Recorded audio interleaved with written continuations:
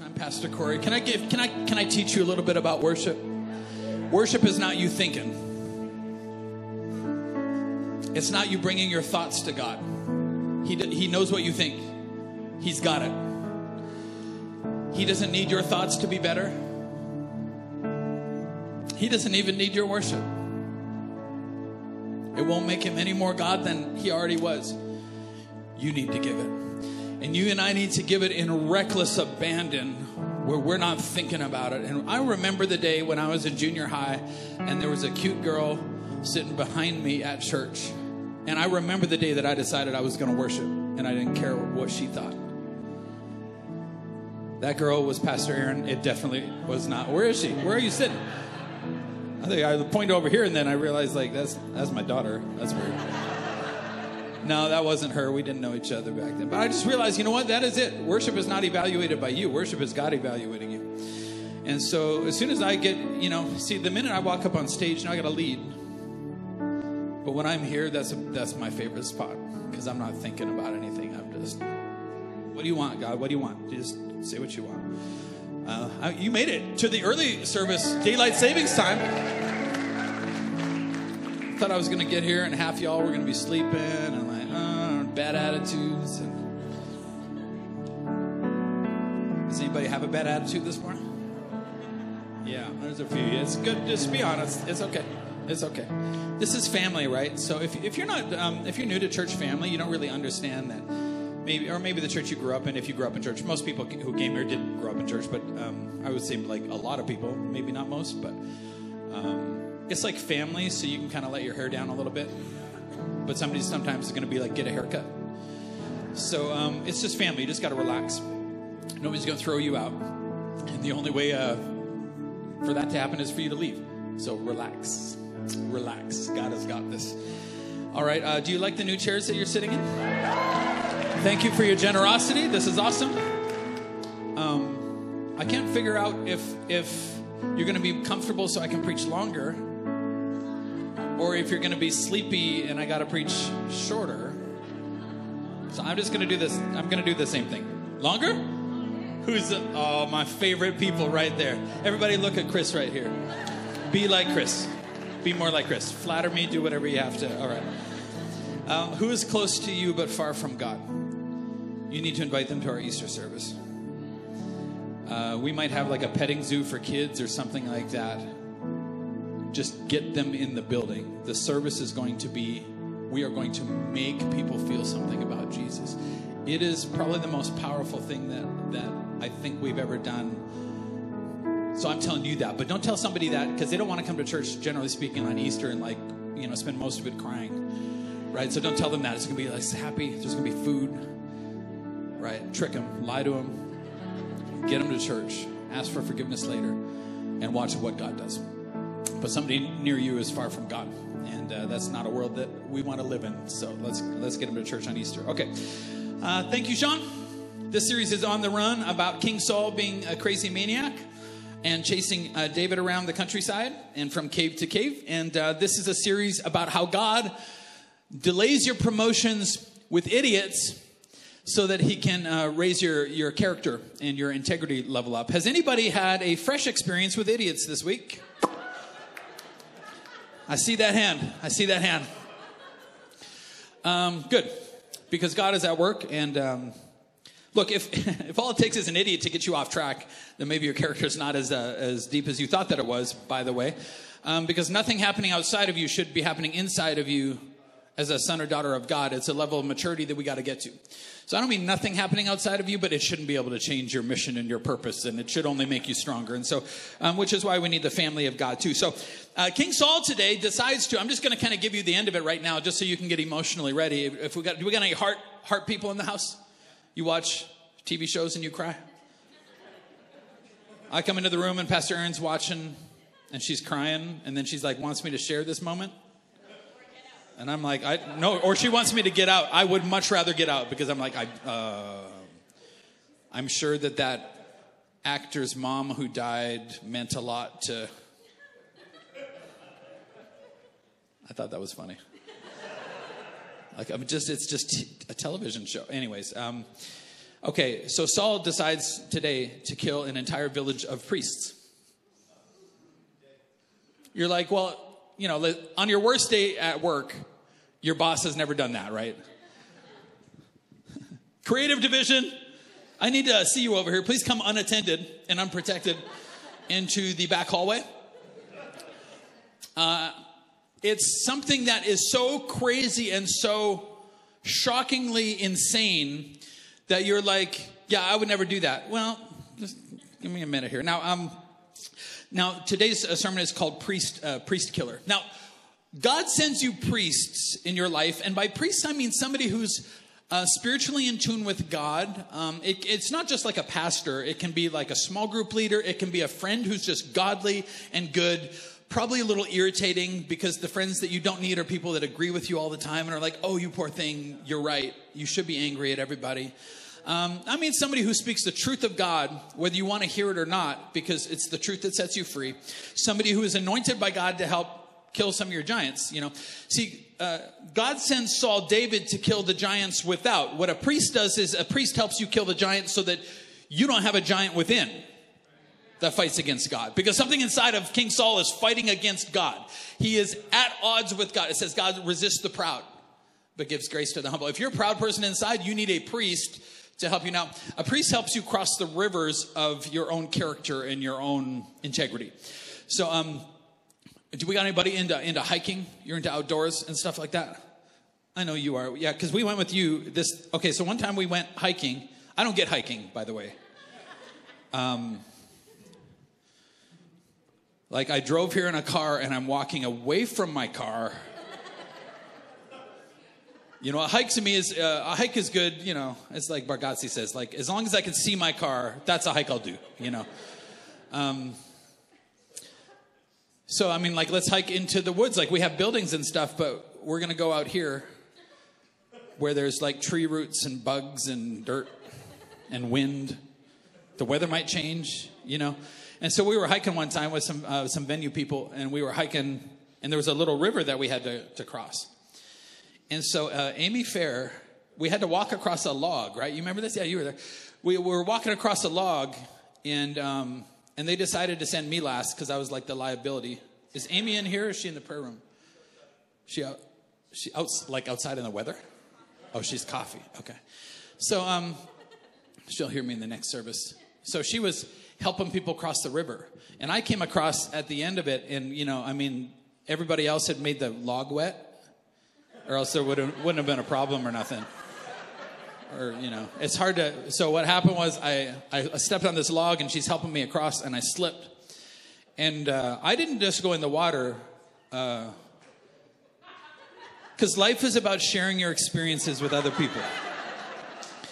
So I went in, and she came in... And then it was this horrible moment where she's like, you're my pastor. Why would you? You know what I realized in that moment? God sent me a priest to cross a river, and I baptized her in that river. It's good for a soul, you know. In that moment, I'm not thinking. I slip, you got 1 millisecond, and you react. You respond to something I'm going to talk about today called your survival instinct. And I was trying to stay out. And normally I'm a good person. Normally, if I had time to like process it and read a Bible verse, I would have been like, don't pull Amy into the river. Like, there's no place where this is going to make a lot of sense, right? But in the moment, I just like, boom, boom, she in the river, I'm in the river. I grabbed her and pulled her in because something inside of me just wanted to live and not die, you know? Layden can find another wife. That was a good response. I deserve that. Nobody else would live with him, but I realized it's like that. It's an instinct. I was working in a hospital one time. I was an electrician, and I was leaning my ladder against the wall because that's super safe. And hospitals, they like wax their floors, you know? I'm leaning over. I don't know, I was out fishing cable or doing something. Leaning over too far, and my ladder goes. And I always thought that I would land on the ground like, have you watched Black Widow? From, You know, it looks so cool. I thought I would land like a cat lands, you know. The only reason that cats land like that is because they're filled with demonic power. Because I landed on the ladder and that ceiling landed on me on the ladder. And I realized in that moment, you're not thinking about anything. It's like survive. Survive. I grabbed anything I could get, survive. You don't have time to process anything, right? You don't have time to act like Jesus. Like, what would Jesus do? It's not even, we're not there, you know. What the enemy tries to get you to do is pull your Amy into the water so that she can't help you across that river. Because the priest speaks the voice of God to your life. Where you're like, God speaks to me too. Anybody who's like, it's just me and Jesus, has not actually listened to what Jesus said about that. By the way, your theology is way wrong. Why is there the body of Christ? Why are there apostles and prophets and teachers? And because you think it's just you and Jesus. Well, why don't we ask Jesus about what he thinks about who it's supposed to be and what it's supposed to look like? You know what I'm saying? Like, and so God sends you a priest to align you, to remind you of God's words, to make your words smaller and everybody else's words smaller and God's words brighter in your life. And the enemy would love, you see, he's trying to kill your priest too, but he'd rather you did it. Now catch this. He'd rather you did it. Because if you did it, then you've got to invent another God that doesn't actually exist. Who is cool with that? It's what we call a Franken Jesus. It looks a lot like you and a little like Jesus. And a lot like your crazy grandmother. You know what I'm saying? A Franken Jesus. The trouble is, Franken Jesus has no power to save you because it's not actually Jesus. When God sends you priests and then you leave church, a perfectly good church that's full of flawed people like you, and you leave because of something dumb. I don't like the color of the chairs that they bought. I'm going to go over to this church that has a different color of chairs. That's why I ask you, like, hey, how do you hear about us? You know, because if you say, I came from the church down the street, what's the next thing that I told you when you came in? Oh, I love them. Oh, I love Pastor so-and-so. Oh, yeah, I love them. I love them. I love them. I love them. Why? Because if you come in talking trash about him, I'm way easier to hate. He's way nicer than I am. He's a way better pastor than I am. So, you know what I'm saying? Like, it's the voice of the priest. You're like, well, Pastor, I wouldn't do that. Yeah, you would. And you do when you get in survival mode. Nobody would on a good day. We're not talking about a good day. We're talking about a bad day. People in survival mode survive at any cost to others. At any cost. When I see a mom raising kids in survival mode, you will survive at the cost of your own kids. I've watched it happen. There's a story in a book by Frank Herbert that says once a boy is telling something that he saw. It's a fiction book. It's about outer space. Once I saw the body of a drowned fisherman recovered. The interesting thing about this man was the wounds on his shoulders made by another fisherman's claw boots. The fisherman was one of several in a boat that foundered. Another fisherman helping recover the body said he'd seen marks like this man's wounds several times. They meant another drowning fisherman had tried to stand on this poor fellow's shoulders in an attempt to reach air.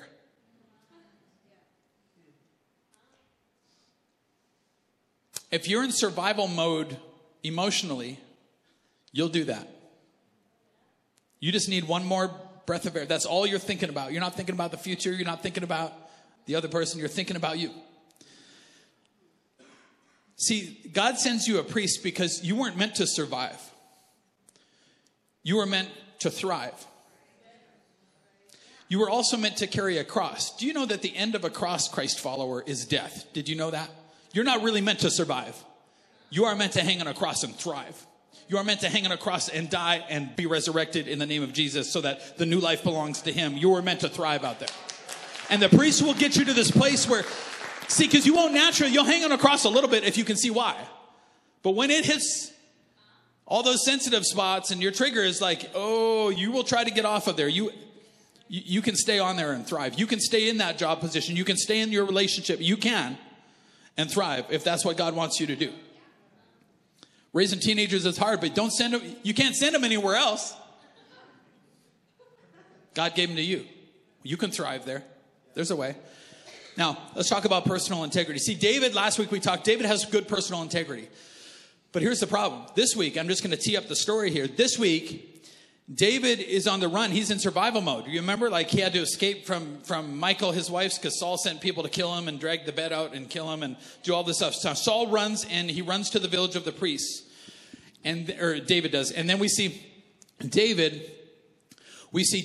personal integrity. See, your personal integrity level right here, that's been your personal integrity level for a year or two. It might have been enough for where you are right now. But if God promotes you and gives you the souls of people to influence, that's not enough anymore. It won't be enough. Because the higher you go, the higher your integrity has to rise. You want more responsibility? You want more people looking at you? You want your mistakes to cost more to other people. David's level of integrity is here. It's been okay. And all of a sudden, he gets into survival mode. He goes to the village of the priest, and he lies to the priest a bunch of times. The priest that probably could have helped him but he wasn't honest with the priest. It ends up costing the priest. You'll see what happens. And if the pressure on your life went up 10 times, do you think that your personal integrity level and character level would be enough right now? You don't know till the pressure ramps up. God is trying to get you there before the pressure ramps up, but it feels harsh because pastor yells at you and you're like, but I'm not here yet. Why is he being so mean? You will be this week. You will be next year. You want to wait till then? That is good preaching. Thank you, Layden. You can keep Amy. He's like, is that how that works? No, it's not how it works. Now, let me get to the main job of the priest. All right, you ready? This is the fun part of the sermon that I want to preach. So, you and I have a big red button. Not everybody has one, but you do. It's a big red button. Saul's got one. Some people who have big red buttons don't know that they have big red buttons. And they surprised their marriage partner with it. And it's a big red button. You know, when you get comfortable enough with somebody, you know, when you first start a friendship or you first start going to a small group, you're like, okay, must impress these people. You know, like, must not let them know what really happened, you know, last summer, whatever, you know. We were trying to create a place you can take the mask off. And so what happens is you get married or you have a friendship, and then after a little while you start getting comfortable with them, and then you're like, hey, I want to show you something. And it's like the guy selling fake Rolexes, right? And you're like, hey. They're like, what's that? It's a big red button. I built it in childhood to survive something. I'm not even really sure what it's called. I know it's wired to my heart. So it's not going anywhere. I'd like only one of us in this relationship to have one, and it's me. And so if I feel like under threat, or if you bring up this topic, or if you get too close, or if I don't get what I want in an argument, I'm gonna push it. And the other person's like, well, what does it do? Well, it's like a self-destruct button, but it's more like an everybody dies button. So, like, you don't want me to push this, do you? So careful. Some of y'all, you don't take this out until you get home. You're like, out there, I'm going to act normally so everybody thinks that I'm normal. But when we get home, things are going to get crazy. Who knows what's going to happen? I don't even know what's going to happen. I don't even know when I press this button sometimes. You can go to Disneyland and that person brings the button with them. And you're like, we're literally right here and somebody didn't get you your drink in time, and why'd you bring the button to Disney? Well, it comes everywhere with me. It's a part of us now. It's a part of your life now.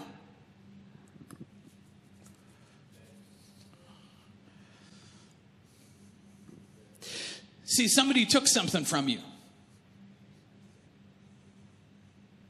Like, somebody took something from me. That's why I built this button. It's called control. Somebody took something from me. So this is going to be my way of taking something from you. So that I can feel good. for a minute until the, raging regret and guilt. But it's okay because I have a Franken Jesus that makes this button okay. That's like, hey, see, you came to Jesus, but what you didn't really know was that he wants the button. He doesn't think you should have one. And then he sends a priest to get the button. And some of you spend all your lifetimes wrestling with God over the button. It takes all your energy. You can't actually deal with issues anymore because all you're doing is like, here we go, here we go. You know what God does? You know what God does? And this is what alarms us about God. This is what, when you start coming to faith, this is what alarms you. Because if you grew up in a home with everybody had a red button and it's like an arms escalation race. And it's like, don't do it, don't do it. I'm going to do it. I'm going to take you all with me. I'm going to burn this place down. It's like King Saul. If I can't have this kingdom, nobody gets it. Saul spends too much of his life chasing David. I read in my devotions this morning, David actually goes after the Philistines and kills them. And Saul comes after David instead of fighting the Philistines. It's crazy.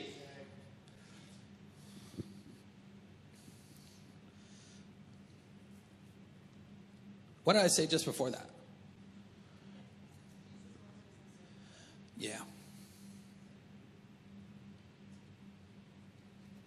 What's alarming about God is that, God bless you, Renee, for remembering stuff. I mean, it's your job too, right? But I'm just kidding about that. I'm kidding about that. It's alarming when you come to God because God will put you in a situation that pushes that gets you there. He won't push the button for you, but he'll get you there. Why? Because you can't have that button and follow him. And then you do what you do with everybody else, and it might work with everybody else because everybody else needs something from you. But he doesn't. You know what he does? He's like, God, give me that job. Give me that job I want. God, give me that spouse I want. God, my kid's filled with Satan. Fix him. Or stuff's going to get crazy. You know what God says? So push it.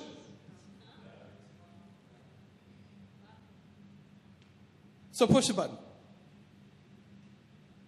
Not going to make me less God. Nobody puts a gun to God's head and demands that he does something.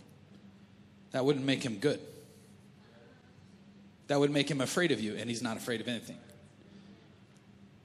A good dad doesn't care if you push that button. You say, push the button. I'm still going to take that button away from you.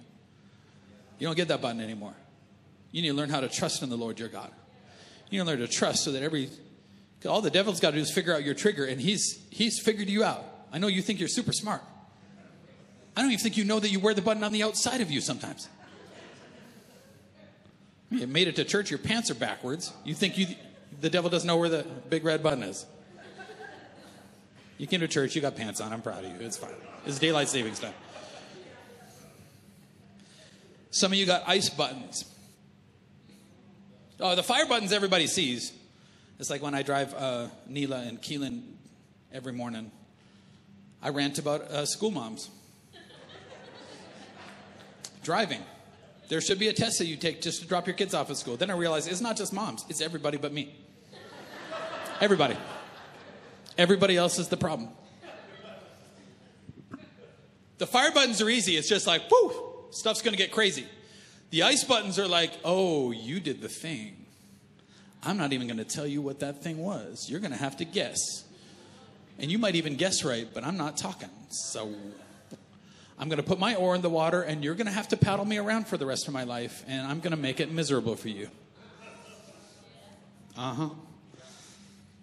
There's the crazy button.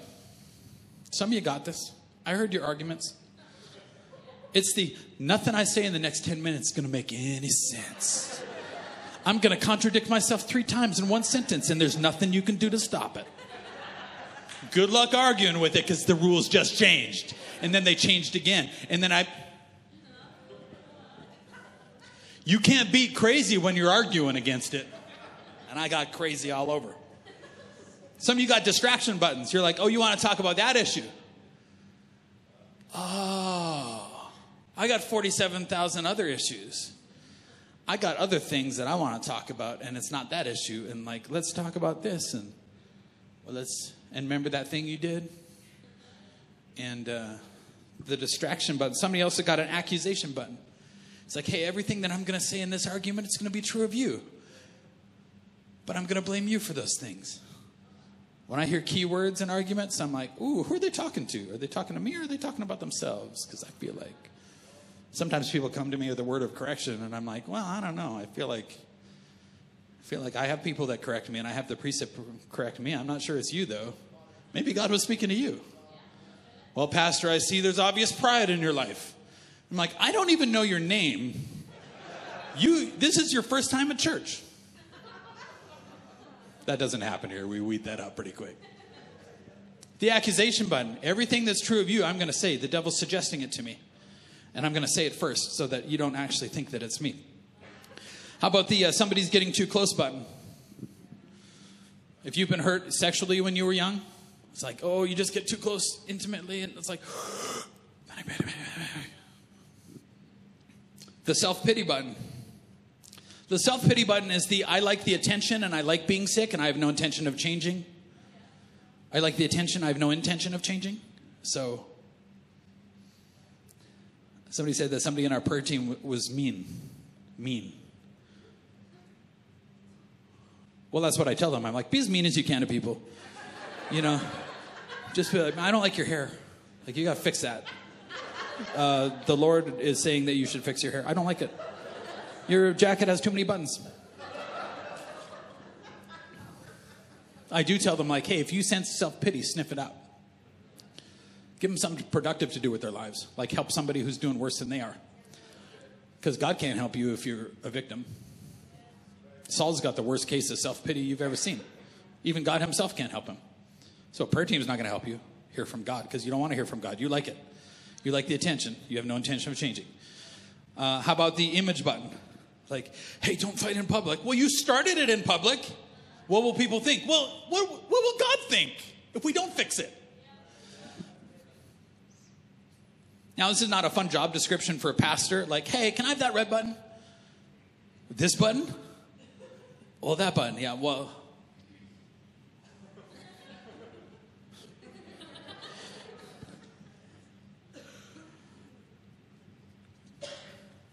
The priest's job is, your screws get loose. And the priest's job in your life is to tighten the screws.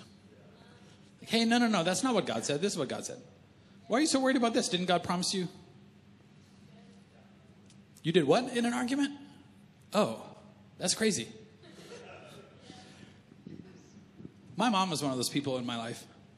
She told me one time, hey, that person you put in that place is not treating people the way that you do.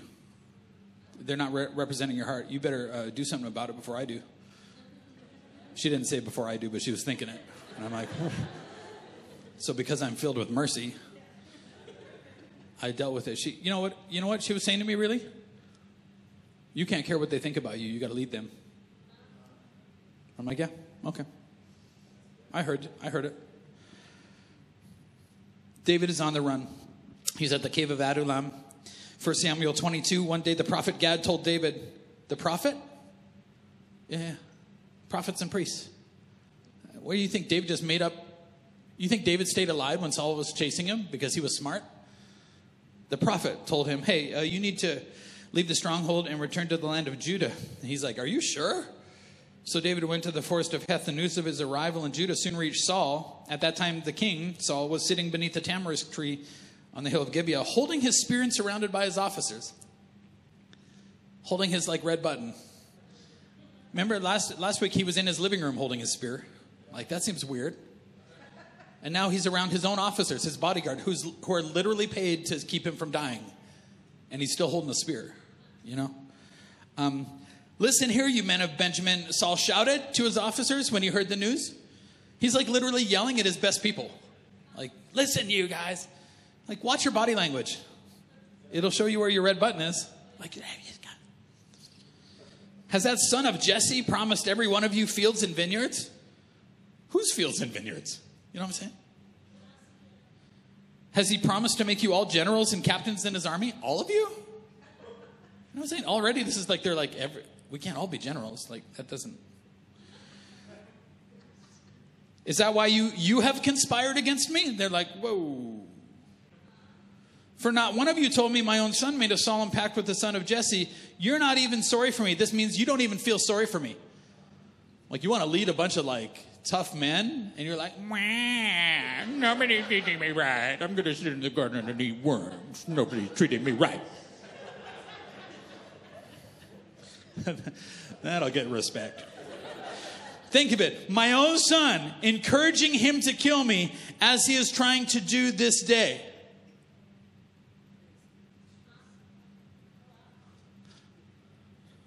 What? Jonathan? They're all thinking, Jonathan? If he wanted to kill you, he could just walk in and stab you. Why would he need David to do that? Then Doeg the Edomite, who was standing there with Saul's men, spoke up. When I was at Nob, it was the village of the priest, I saw the son of Jesse talking to the priest, Ahimelech, son of Ahitub.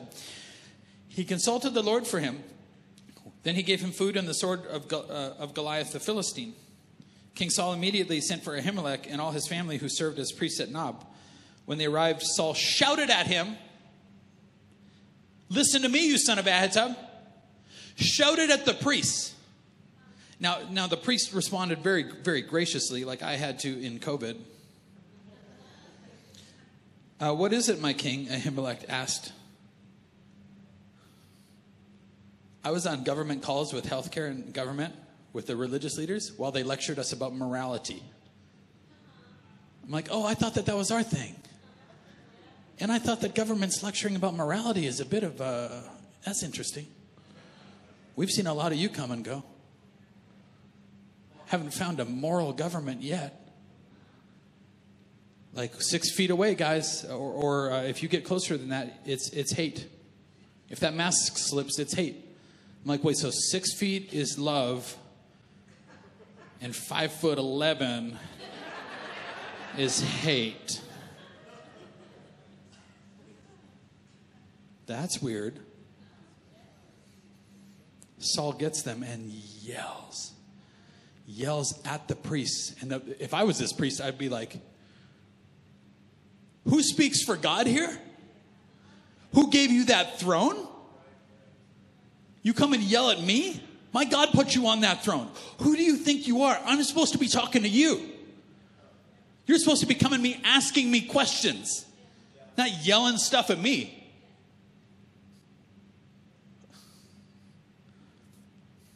He's like, I pray for you every day. And you come at me like that. Why have you and the son of Jesse conspired against me? Saul demanded. Why did you give him food and a sword? Why have you consulted God for him? David lied to him. The priest has no idea what's going on. Why have you encouraged him to kill me as he's trying to do this day? That's how crazy it gets.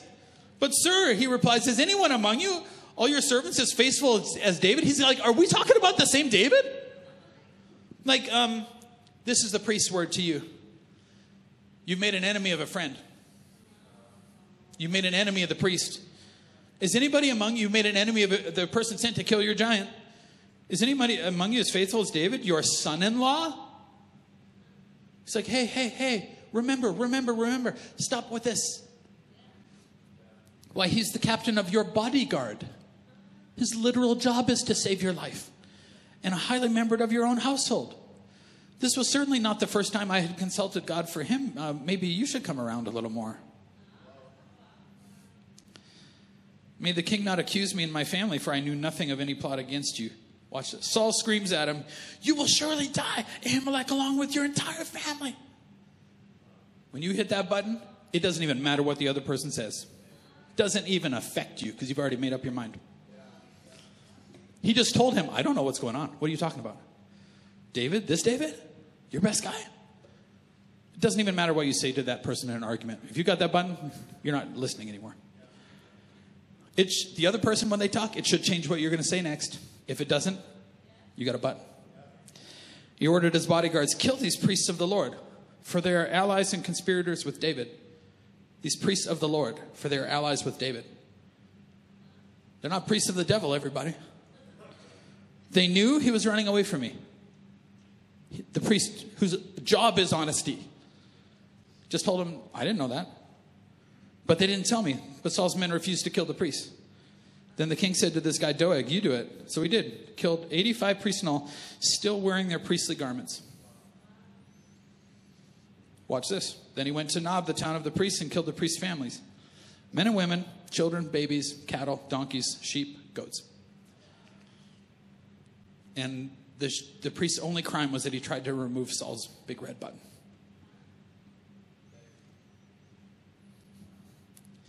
Only Abiathar, one of the sons of Ahimelech, because God still has a plan in all of this. Come on up, worship. Only one son of Ahimelech escaped and fled to David. When he told David Saul had killed the priests of the Lord, David exclaimed, I knew it. When I saw Doeg the Edomite there that day, I knew he was sure to tell Saul. Now I've caused the death of your father's family. Watch this, watch this. This is how God would redeem your life. You ready? Stay here with me, Abiathar, and don't be afraid. I will protect you. This is what he says. You're my priest now. If I'm going to make it through this next part, I will protect you. I will feed you. I will protect you with my own life. Like if somebody comes at you, I'll die first.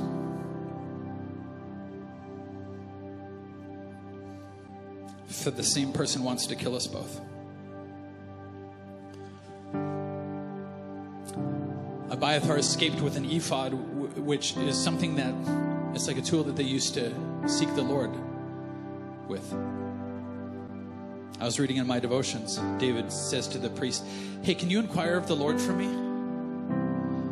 He's like, I want to know if I need to go to this town and do this thing. Can you ask the Lord for me? And he does, and God gives him a victory. And then Saul comes after him and he says, Abiathar,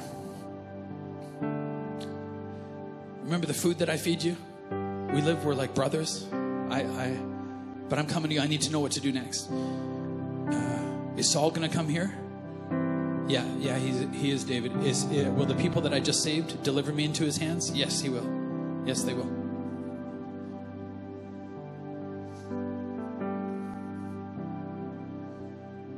When David is on the throne, the priests still speak to David. The priests still keep his heart aligned. You need more than one priest, by the way. But you're not your own. You'll never be your own priest. Some of my priests, I've already told you about my mom. There's some people here that are like that for me. My pastors, Peter and Carolyn. I asked God to speak to me, and God sent me pastors, and that's what I needed in Minneapolis. And when I get an invite from them, like, hey, why don't you come and hang out with us for a few days? I always go. I don't even pray about it. Why? Because I asked God to speak, and he sent me the priest. I don't pray about what I obey. I need to evaluate that. That's what I asked for. When I go, though, I don't go and talk and I don't teach. I ask, hey, even Pastor Nate does this for me. This is what I said to him one time. I'm like, you'd tell me if something was wrong with me, wouldn't you? Like, you wouldn't dishonor me by keeping quiet. You'd tell me, am I hard to lead? Do you have to tiptoe around me? Like, tell me. Please don't dishonor me and keep silent. I might hate you for a minute, but I'll love you for doing it. Who in your life? Maybe you just started coming to church and you don't go to small group yet. Well, there'll be somebody in there that'll be that to you. Maybe you don't serve in the dream team yet. You can't help somebody else with God's voice in their life yet because you're just living in this level of integrity. But God wants you in the actual battle where you can make a difference. And you need a higher level of integrity. Well, what is God asking from you this week? Everybody else, I would say. Everybody. If you need to go get prayed for and ask. Because you don't even know what the button is sometimes. You don't even know what it is. You don't even know where it came from. Why don't you go and ask the Lord and the prayer team? Go inquire of the priest. Lord, I probably got one of these. My spouse definitely thinks I do. My kids know that I got it. Lord, can you reveal it so that you can heal it? Thank you, Lord, for speaking to us today. We commit to going all the way and finishing this race and giving up that button today in Jesus' name. And every time we take it back, we ask you, Lord, would you be faithful to send a priest our way to recover that button? In Jesus' name, amen.